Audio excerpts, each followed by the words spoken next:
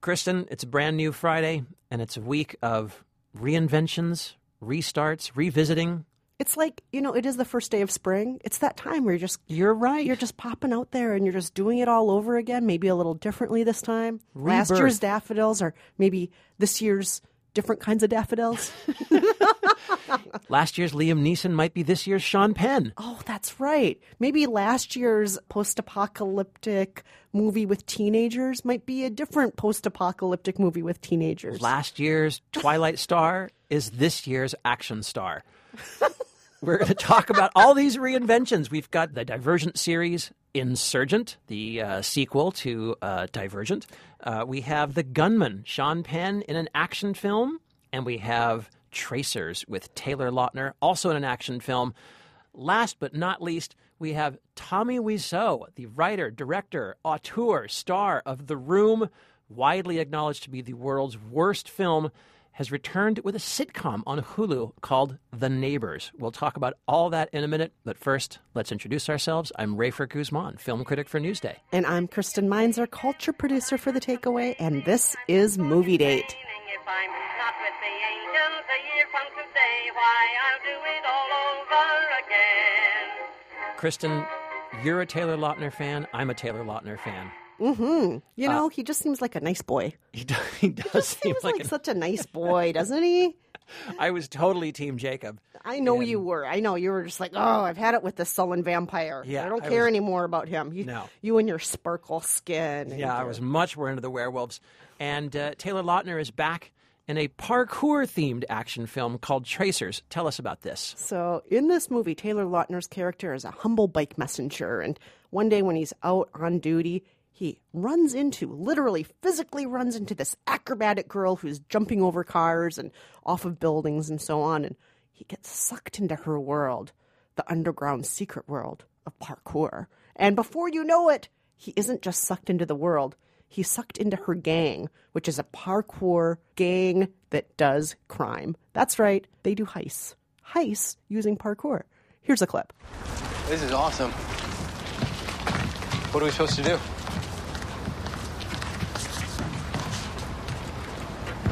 Try and keep up. Now, I bet this premise really has you excited, Rafer. Well, based on what you've told me, I'm hearing a couple different things. I'm hearing Quicksilver with Kevin Bacon as a bike messenger.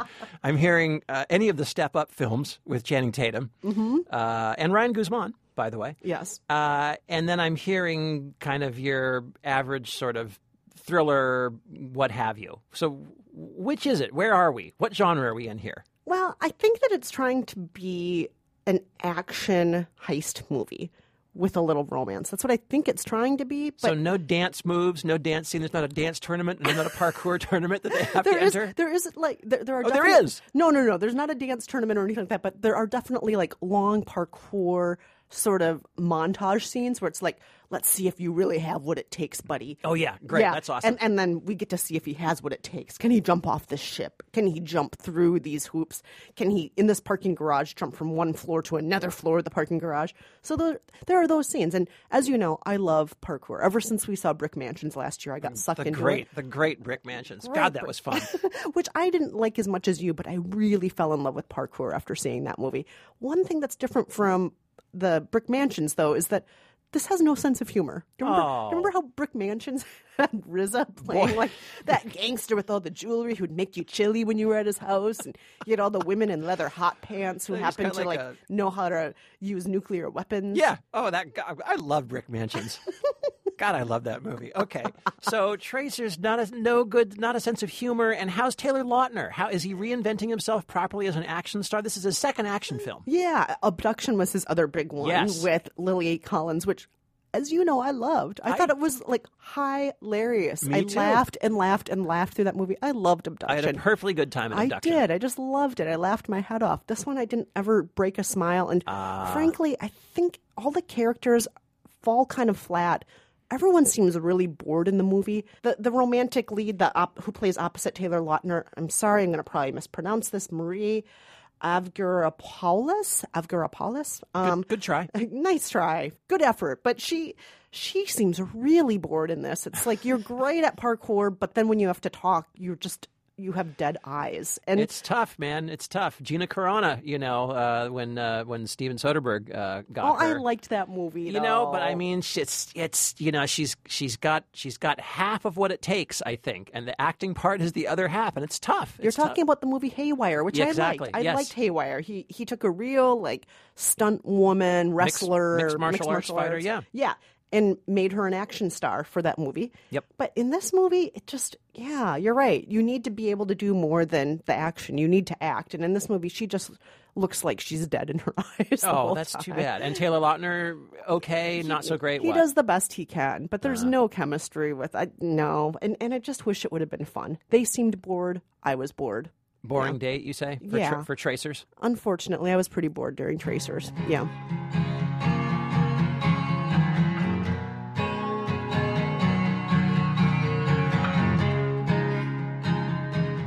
Let's move on to another action movie, this time starring Sean Penn, who may be the next Taken star, because this is from the same director as Taken. That's right. Only this time he is somebody who does not have a daughter who's taken, right? No, he has no daughter. This is more of almost a film noirish plot. It's about a man, a mercenary actually, whose bloody past. Is he a gunman? He's a gunman. How did you like guess? The title says. Because of the title. The title is The Gunman. Yes, he plays a mercenary whose past comes back to haunt him. We begin in the Congo. He's a paid assassin. He assassinates someone and then has to leave his country. But this also means that he has to leave behind his girlfriend and a relief worker played by Jasmine Trinka. And then years later, when it seems like everything has blown over and life goes on, Sean Penn himself, as Jim Terrier, gets put on a hit list, and guys are coming after him, and he's not sure what's going on, so he goes to visit his old friend Felix, played by Javier Bardem, and soon finds himself on the run. Here's a clip. You ever have one of those days when every law is Murphy's Law? Everything's going wrong, and everybody wants to kill you for something. Got some heavy shit going on up there today.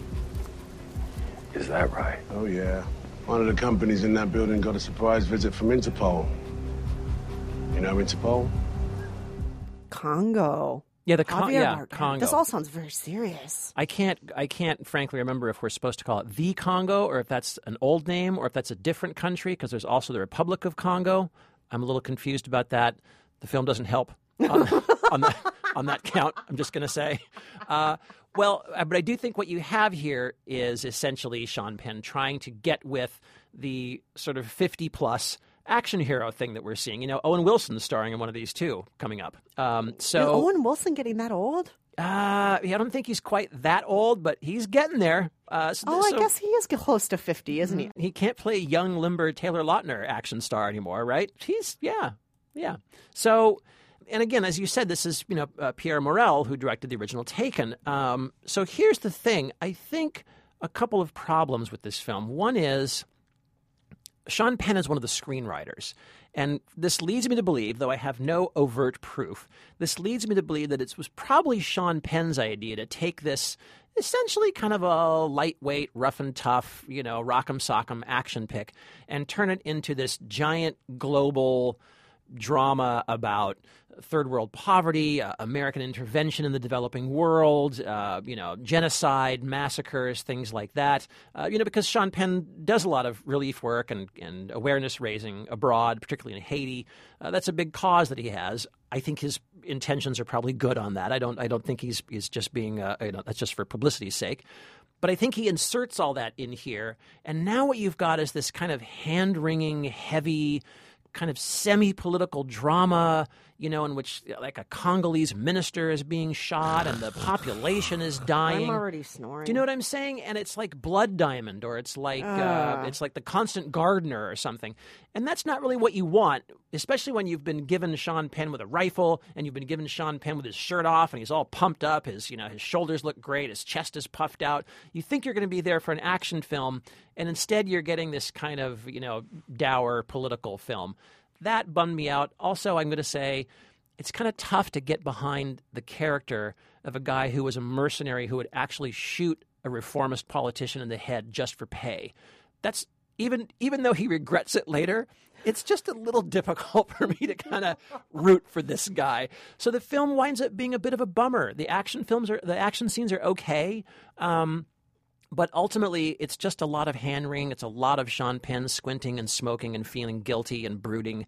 And in the end, I thought The Gunman was probably not going to launch Sean Penn into the action film genre. I thought it was a pretty dour date. So, but it sounds like you're not going to have any future dates with him after this as an action star, right? No future action movies with Sean Penn. I kind of feel like that's the case. I don't think we're going to see another one of these anytime soon. Oh, well, good effort, Sean Penn. Yes. Good effort. No goodnight kiss. We will not be seeing you again.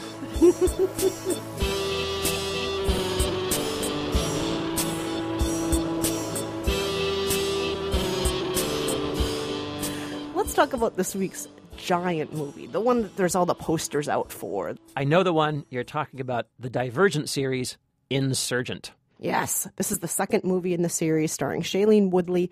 And in a post-apocalyptic sort of future, we have only a small surviving remainder of human life that's here in what used to be Chicago. In what used to be Chicago. The Windy City. Yes, and everyone's broken up into different factions depending on what your abilities are. So you have your people who are like farmers. You have your people who are good at thinking. Erudite. You have your people who are good at being honest. They are candor.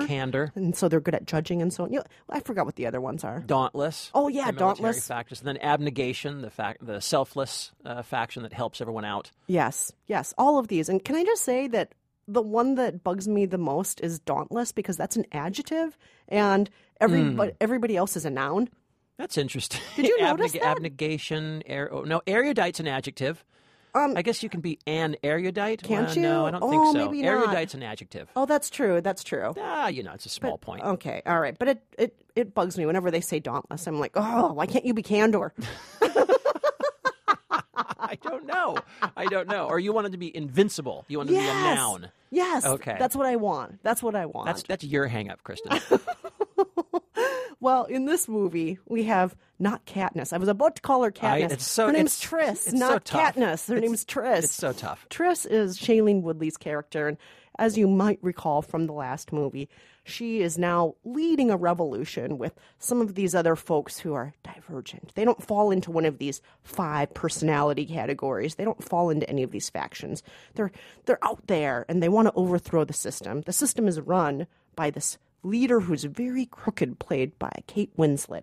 So in this movie, they're trying to overthrow her and build a new civilization without all of this oppression, without all these categories. Here's a clip. I can't let anyone else die because of me. No one else is gonna die because of you. You know, I'm just one person. I'm not worth it. No, you are worth it. You're more worth it to me. So that's Shailene Woodley and also Theo James playing Four, F-O-U-R. And he's not a Franco. He just looks like a Franco. That's right. He does. He looks very much like one of the Francos, but he's not. Now, this, I'm just going to say, based on your slip up there earlier, which I make all the time, it's very hard not to get this really confused and conflated with the Hunger Games. Yes, not Katniss, Triss. They're so similar. No, but the Hunger Games is better. Let's just get that out of the way. I think the Hunger Games is better. Why? Because they actually have something they're fighting. They have a goal that makes sense in some way that, it's not that they don't have a goal in the Divergent movies, but I felt that the first one was all thinking and anticipating without actually anything happening. The first Divergent film. The second Divergent film now, I feel that the first half, again, nothing was happening. And then the second half, things were happening. By that point, I was so bored. And I feel that in the Hunger Games, they're actually putting you in an arena. You're fighting to the death. This is what's happening. And it has so much urgency in this moment. You must survive right now. Sure. And I think that what the Divergent series is doing wrong is it's spreading things out so far. I don't need 4 movies of this. Yeah. As you know, I loved The Giver, starring Jeff Bridges. Yeah, that was out last year. One film. One perfect, well-constructed film. Just see that instead. Well, and guess what? The Giver tanked. I know it the tanked. Box office dud. I know, and I'm really surprised by that. I thought it was really great. I thought that movie was just perfect and well-contained. Also has an evil female leader played by Meryl Streep. Oh, that's right. Okay. Yeah, and I just thought it was perfect. It was a perfect little movie. This one, I just feel like I'm watching them add extra pages in the writing room. I'm just like seeing them pad out the whole thing, and it just feels like padding. It feels bloated out to you. Oh, absolutely. Yeah, I mean, I guess I would say I didn't quite feel that way about this film. I think my big objection, I guess, is that there's not a lot of complicated thoughts going on in this movie. You know, the Hunger Games, even though I knock the Hunger Games for not delivering on its promise to be like a socio-political economic allegory, and I feel like it's kind of falling down on the job a little bit, but at least that potential is there, and at least they are thinking about that kind of stuff. Divergent, there's not, basically it's just one big kind of crappy high school they all live in, right? Everyone's kind of mean to each other, and your teachers are crappy, and and in this film, Triss has to go through this gauntlet of virtual reality tests where she has to sort of prove that she can succeed as each faction, as Candor, as Abnegation, as Amity, as Dauntless, and if she can pass this bunch of virtual reality test, then she'll unlock a box that will have a secret message from the society's founders. And so that just seems like one big giant SAT test, right? And if you fail, you get killed. So it's just it all just seems like a big high school, and there's nothing else is larger. Such a good analysis of this, Rafer. I didn't even think of it that way until you mentioned this. I'm like, oh, see the duff instead. Yeah, right, right, exactly. And there's not that much to think about in this film, and so you're left with kind of the mechanics of it all, like how are they acting? How are the actors? They're pretty good. I think Shailene Woodley's good. I think Theo James is good. I don't feel like they have any chemistry between them, though. I kind of do, actually. But I do think that, Kate Winslet's terrific. She's great. All the supporting players. Miles Teller is great in this movie. I think Hai Courtenay, who plays the main Dauntless bad guy, Eric, is really good. I think everyone's pretty good. The special effects, they're pretty good. But But go ahead. Sorry. Well, no, I was going to say but ultimately, who cares, right? It's okay. It's fine. It stands on its own all right, I suppose. But I don't feel this great sense of urgency or this great sense of like, wow, this is really relevant and now and speaking to me. It has meaning. It has real meaning that speaks to these times. No, it doesn't. Also, I was a little bit, totally unrelated, I was a little bit tiny bit distracted by Shailene Woodley. All of her male leads, she's been in romantic films with all of them. So I just kept on getting Miles Teller in Spectacular Now. Yeah. And Ansel Elgort in Fault in Our Stars. And I thought she had better chemistry with both of them in those movies. And I think maybe that's one of the reasons why I felt that she didn't have enough chemistry in this movie. I have one last little point to make, and that it's kind of like a metaphysical, philosophical question. When you're in a virtual reality scenario and you succeed with upper body strength, what does that mean? What just happened? What has happened? She has a lot of upper done? Body strength in this movie. She does, which she's is always great. doing the equivalent of a pull up to get over a ledge. She's always like, oh look, there's a cement building floating away, and she's doing a pull up to get onto the cement building as it floats away. Right, exactly. Things like that. I don't get that concept. Anyway, okay, that's my last point. I'm going to say Divergent Series Insurgent is like a kind of okay, missable date. If you know what? If you're into it, I think you'll like it just fine. It'll be okay, but I don't think there's nothing there that makes me say you really got to go out and see this. You'll have a great time. No, I almost feel like if you don't show up on this date, your life's not going to be any better or worse for it. I completely agree. Yeah. All right, well, stay with us because in a moment, we're going to be talking about our Sweatpants picks for the week, including this new internet series from the same guy who gave us that terrible, terrible film, The Room. All that, plus some listener mail. Stay with us.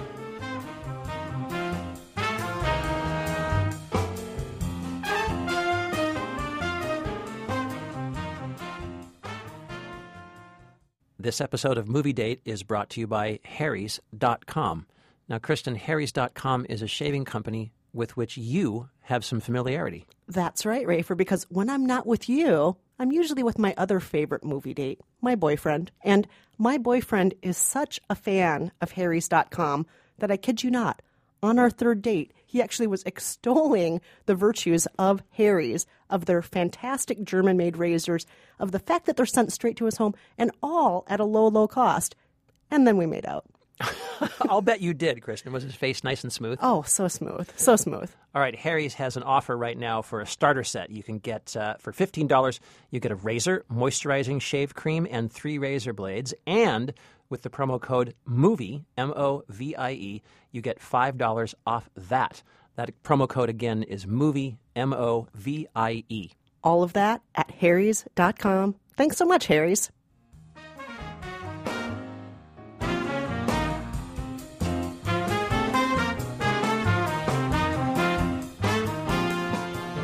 I'm Rafer Guzman. And I'm Kristen Meinzer. And this is Movie Date. Rafer, it's that time. What time is that, Kristen? Stretchy pants. You're wearing sweatpants. It's Monday. Am I the Queen of England? I don't know. Does the Queen of England only wear sweatpants? When you are a man, sometimes you wear stretchy pants in your room. Oh, boy. You are not going to want to put on anything nice for this. Just those loose pants that are made out of elastic and gasoline. Whatever they're made out of. Yes, that's it. You know that loose waistband? Put your hand right there in that waistband now, because we're going to talk about this new internet series from the guy who made The Room. So, first of all, for people who don't know what The Room is, Rafer, tell us about The Room. The Room is a notorious independent film from 2003 by a guy named Tommy Wiseau. He wrote it, he directed it, he starred in it, he did pretty much everything in it. The plot of The Room is basically a guy living with his fiancée. They're about to get married, but she's having an affair with the guy's best friend. That's really the basic gist of The Room. Tommy Wiseau, this strange character from California, San Francisco, L.A., where did his money come from? How did he afford to get this entire film off the ground and pay for all this expensive equipment and sets and special effects, such as they are? And what is his accent? Where is he from? What country is he from? What is that accent he's speaking with? Very tough to tell. No one knows, really, to this day, really almost anything of the backstory of Tommy Wiseau. Is a complete mystery. Fascinating character. Makes The Room. It goes down in history as probably the worst film anyone has ever seen. Just top to bottom, absolutely inept, just abysmal. From the acting to the writing, just everything. The special effects are put in there for actually no reason. They shot one a series of scenes on a rooftop, and then despite that, green screened the background in anyway. They green screened the skyline in anyway, so now you've got this strange floating skyline in the background. Whole film makes no sense, and it was so bad, one of those films that was so bad that it actually became a cult classic and began selling out screenings all over Los Angeles and California. Wow. And it still plays the college circuit. People know the lines by heart. It's like Rocky Horror. They'll bring props to throw at the screen. They'll dress up as the characters. It's pretty incredible. It really seemed like Tommy Wiseau had kind of disappeared after that. Lo and behold, all of a sudden, he pops up on Hulu with a new sitcom called The Neighbors. Here's a clip. And this week we have the arrival of Princess Penelope. Yes, Princess Penelope is coming. You did such a great job. That's Thank perfect. you. I have to do your work right now, sweetie. Yeah, I'm gonna have to start paying you, huh? Yeah, sure. Well, so all of the tenants wanted to meet her. Do you think that I could introduce them, or? Yeah, sure. Just invite everybody here. We have a welcome party for her in this office. Great. Now, this centers on a whole bunch of people who live in the same apartment complex, and we see them in the laundry room. We see them running into each other in the hallways. The office manager, played by Tommy Wiseau. Wiseau also plays a teenager, apparently, named Ricky Rick. He puts a blonde wig on and plays this teenager named Ricky Rick, even though Tommy Wiseau seems to be probably something like 50. So, Kristen, you were not familiar with The Room necessarily. No, and I've never seen The Room, but I did try my very best just because I know it's like out there. Everyone's talking about this new series, The Neighbors. Everybody's talking about it. And I said, you know what? I'm going to give it a go. I'm going to try and watch it. I feel that this has to be part of our Sweatpants conversation this week, even though I know nothing about this guy. And I tried my best and made it through almost an entire episode. Almost, you say. Without killing myself. And it was so unbearable. I felt like it was the very worst of public access, sort of 1980s. I made it with the camcorder I stole from my uncle. Yep. With all of the people I know who can't act. Yep. And look, we found one girl, though, who has breast implants who will agree to be in a bikini in every scene. That's right. And yes. I couldn't... I can't say anything good about this, Rafer. I have nothing good to say about this. The acting is horrible. I don't think there's a plot. I don't think... Well, and as you can hear from the clip that we played, it's almost inaudible. It's or well, I guess the right word is unintelligible. You actually literally cannot understand what anyone is saying because they've used a single mic in an acoustically horrific room, and you can't understand what's going on. And the thing about Tommy Wiseau's writing is that his writing is so just inherently bizarre that there are no clues to get to. There are no other clues that you can take to tell what's going on. I just thought he was writing the whole thing while he was on like LSD or something. Or I could not figure out how did this happen. It is. I'm gonna say something that's going to take a little time to get there, but I'll make it quick. There was a rock group in the '60s called the Shags, three sisters who formed a rock group. Who were just incredibly inept. It wasn't that they could not sing or could not play in time. It was really just more like whatever their idea of music was just simply didn't jibe with the rest of the world's idea of music. It was so far beyond anything you could even recognize. And the jazz musician, kind of an avant-garde jazz musician named Carla Bley, heard this album and said, it's one of my favorite quotes ever. She said, "They bring my mind to a complete halt." And I feel like when you watch The Room and when you watch The Neighbors, it's the same thing. You open your mouth to say something about it, but you can't. Your brain has just been completely halted. You can't even analyze it. You can't. There's nowhere to start. It's just phenomenal. I mean, I can't recommend this to viewers, but if you can handle 5 minutes of it, it will blow your mind. Oh, I don't know if I want to tell our listeners to do that. I'm just saying, just 5 horrible. minutes. 5 minutes will give you what you need if you want to see The Neighbors. That's our Sweatpants review. Kristen, I know that you and I both felt like we were going to review this film and then have nothing to offer people for their time on the couch. No. But there's always stuff on the couch. You wanted to at least have a recommendation for people. Yes. All right. Your at-home viewing recommendation. Because The Gunman is out this week, and while I was watching The Gunman, struggling through The Gunman, I kept thinking, what is this movie? What does this movie remind me of? What is it trying to be? And finally, when it was over, I realized that the movie it's trying to be is The Year of Living Dangerously from 1982, one of Peter Weir film, very young Mel Gibson, very young Sigourney Weaver. Amazing role from Linda Hunt playing a man. It all takes place in 1965 during the coup in Indonesia. It's steamy, it's sexy, it's political. Here's a clip. Hamilton, Guy. Occupation, journalist.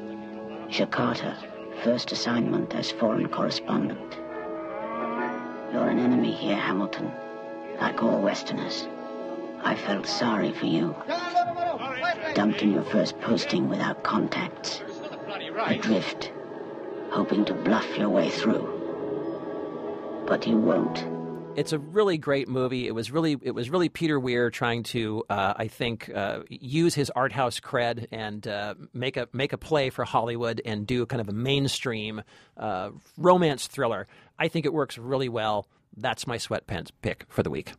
All right. Well, before we get to trivia, let's just have a little quick moment with listener mail this week. So Mary Ratliff wrote us on our Facebook page, and she said, as a documentary filmmaker, I loved listening to you guys talk about objectivity and the filmmaker's point of view on last week's podcast. I agree with both of you. Kristen, there is always a point of view on display, and there are a lot of ways for filmmakers to sway the viewer in one direction or another, and those have always existed. But I think Rafer is also right that we're shifting toward a world where it's more accepted, and that films are being made and marketed as documentaries that are really more agenda-driven than ever before. But mostly I wanted to say say that if you guys haven't seen it, if you want to see the most even-handed and objective documentary I've ever encountered, you should check out Hell House by George Ratliff, no relation to me, sadly. I was extremely impressed by how carefully presented it was, and it shows that objectivity is possible, if very, very difficult. Now, for listeners who don't know what Hell House is, this centers on a religious haunted house that gets put up every year for about a month in this small Christian community. And the haunted house is really about sharing the morals of their church with the community and people who pass through there. So you might go into one room where a woman is dying on the operating table because she decided to have an abortion. You might go to another room where a boy is about to die of AIDS because he chose to be gay. You might go into another room where somebody is dying because, you get it. You know, it's very moralistic. It's scary. It's a cautionary tale. Yes, lots of cautionary tales in a haunted house. Everybody's covered in blood. They're all being taken away by death to hell because they're going to hell for what they've done. And it's terrifying. It's a way to convert people. But also it's good fun for all the kids in the community who try out for the different roles and are fighting to be in the Hell House and get a good role. I want to be abortion girl. I want to be gay kid who kills himself. And I love Hell House. I've seen it a few times. I've seen it in the theater. I've seen it at private screenings. And I agree. It's pretty even-handed. I don't think everyone thinks it's even-handed, but a lot of film festivals and awards givers have thought it's even-handed because it's won both LGBT awards and Christian filmmaking awards. That, so I think, is the sign of a good documentary. Yes, the fact that from both sides people have thought this is a good movie. I really love Hell House. And Mary, it was great to have you write into us and remind us of how good that documentary is. And you make me want to see it again. And listeners, absolutely check out Hell House. And reminder also to you listeners out there, you can always write us at facebook.com/moviedatepodcast. And while you're there, post something there, comment on something that we put up there. And while you're there, you can answer our trivia questions. So, Rafer, what was last week's trivia question? So last week we were talking about the documentary Merchants of Doubt, and that was about spin doctors, basically, and how they manipulate public opinion. And that made us think of another film about a spin doctor. I would call this one more of a comedy. We asked you to name that movie. We played this clip. And right there, looking into Joey's eyes, it all came back in a rush. Why I do what I do. Defending the defenseless. Protecting the disenfranchised corporations that have been abandoned by their very own consumers. The logger. The sweatshop foreman. The oil driller. The landmine developer. The baby seal poacher. Baby seal poacher? Even I think that's kind of cruel. And we got the right answer. Here it is. I am John Belovovich, calling from Las Vegas, Nevada. And the answer to your trivia question is Aaron Eckhart. And thank you for smoking. Have a great day. That's right. Thank you for smoking with Aaron Eckhart. He plays a tobacco PR man. John, thanks a lot for the call. Thank you. And all the way from Las Vegas. Yeah. I feel like there must be a lot of spin doctors in Las Vegas. People still smoking in Las Vegas? Can you still smoke anywhere in Las Vegas? God, I hope so. Boy. I want it to be a city of sin. I do There's got to too. be one place left on earth that's just sin. Nothing but sin. Sit in that diner and smoke while you're eating your steak and eggs. I love that. can't I do love that it when you have anywhere the else. cigarette in one hand and then you have the styrofoam cup with like the lipstick ring on it in the other, and at the same time a donut's in your mouth. That's right. I want all of that to be happening at once. Me too. Love it. All right, Kristen, this week's trivia. All right. This week, in honor of the Divergent Series, Insurgent, we're going to be playing a clip of another film in which virtual reality also factors heavily into the plot. Here's the clip. Our killer is a white male, about 30 years old. Carl Rudolph Starger once had the house under surveillance for about 20 minutes. He keeps them in this thing for about 40 hours. And after 40 hours, the water starts. And it doesn't stop. There is a girl that is missing. Her name is Julia Hickson. He is the only one that knows where she is. If he was conscious, do you think that he would tell you where she is? I love that movie. I love that movie. You would, Kristen. Of course. I think I was the only one in America who saw it and loved it. If you know the name of that film, give us a call, 5717-MOVIES. Or you can write to us at facebook.com/moviedatepodcast. Ow. take back nothing I said to change the position I'm in.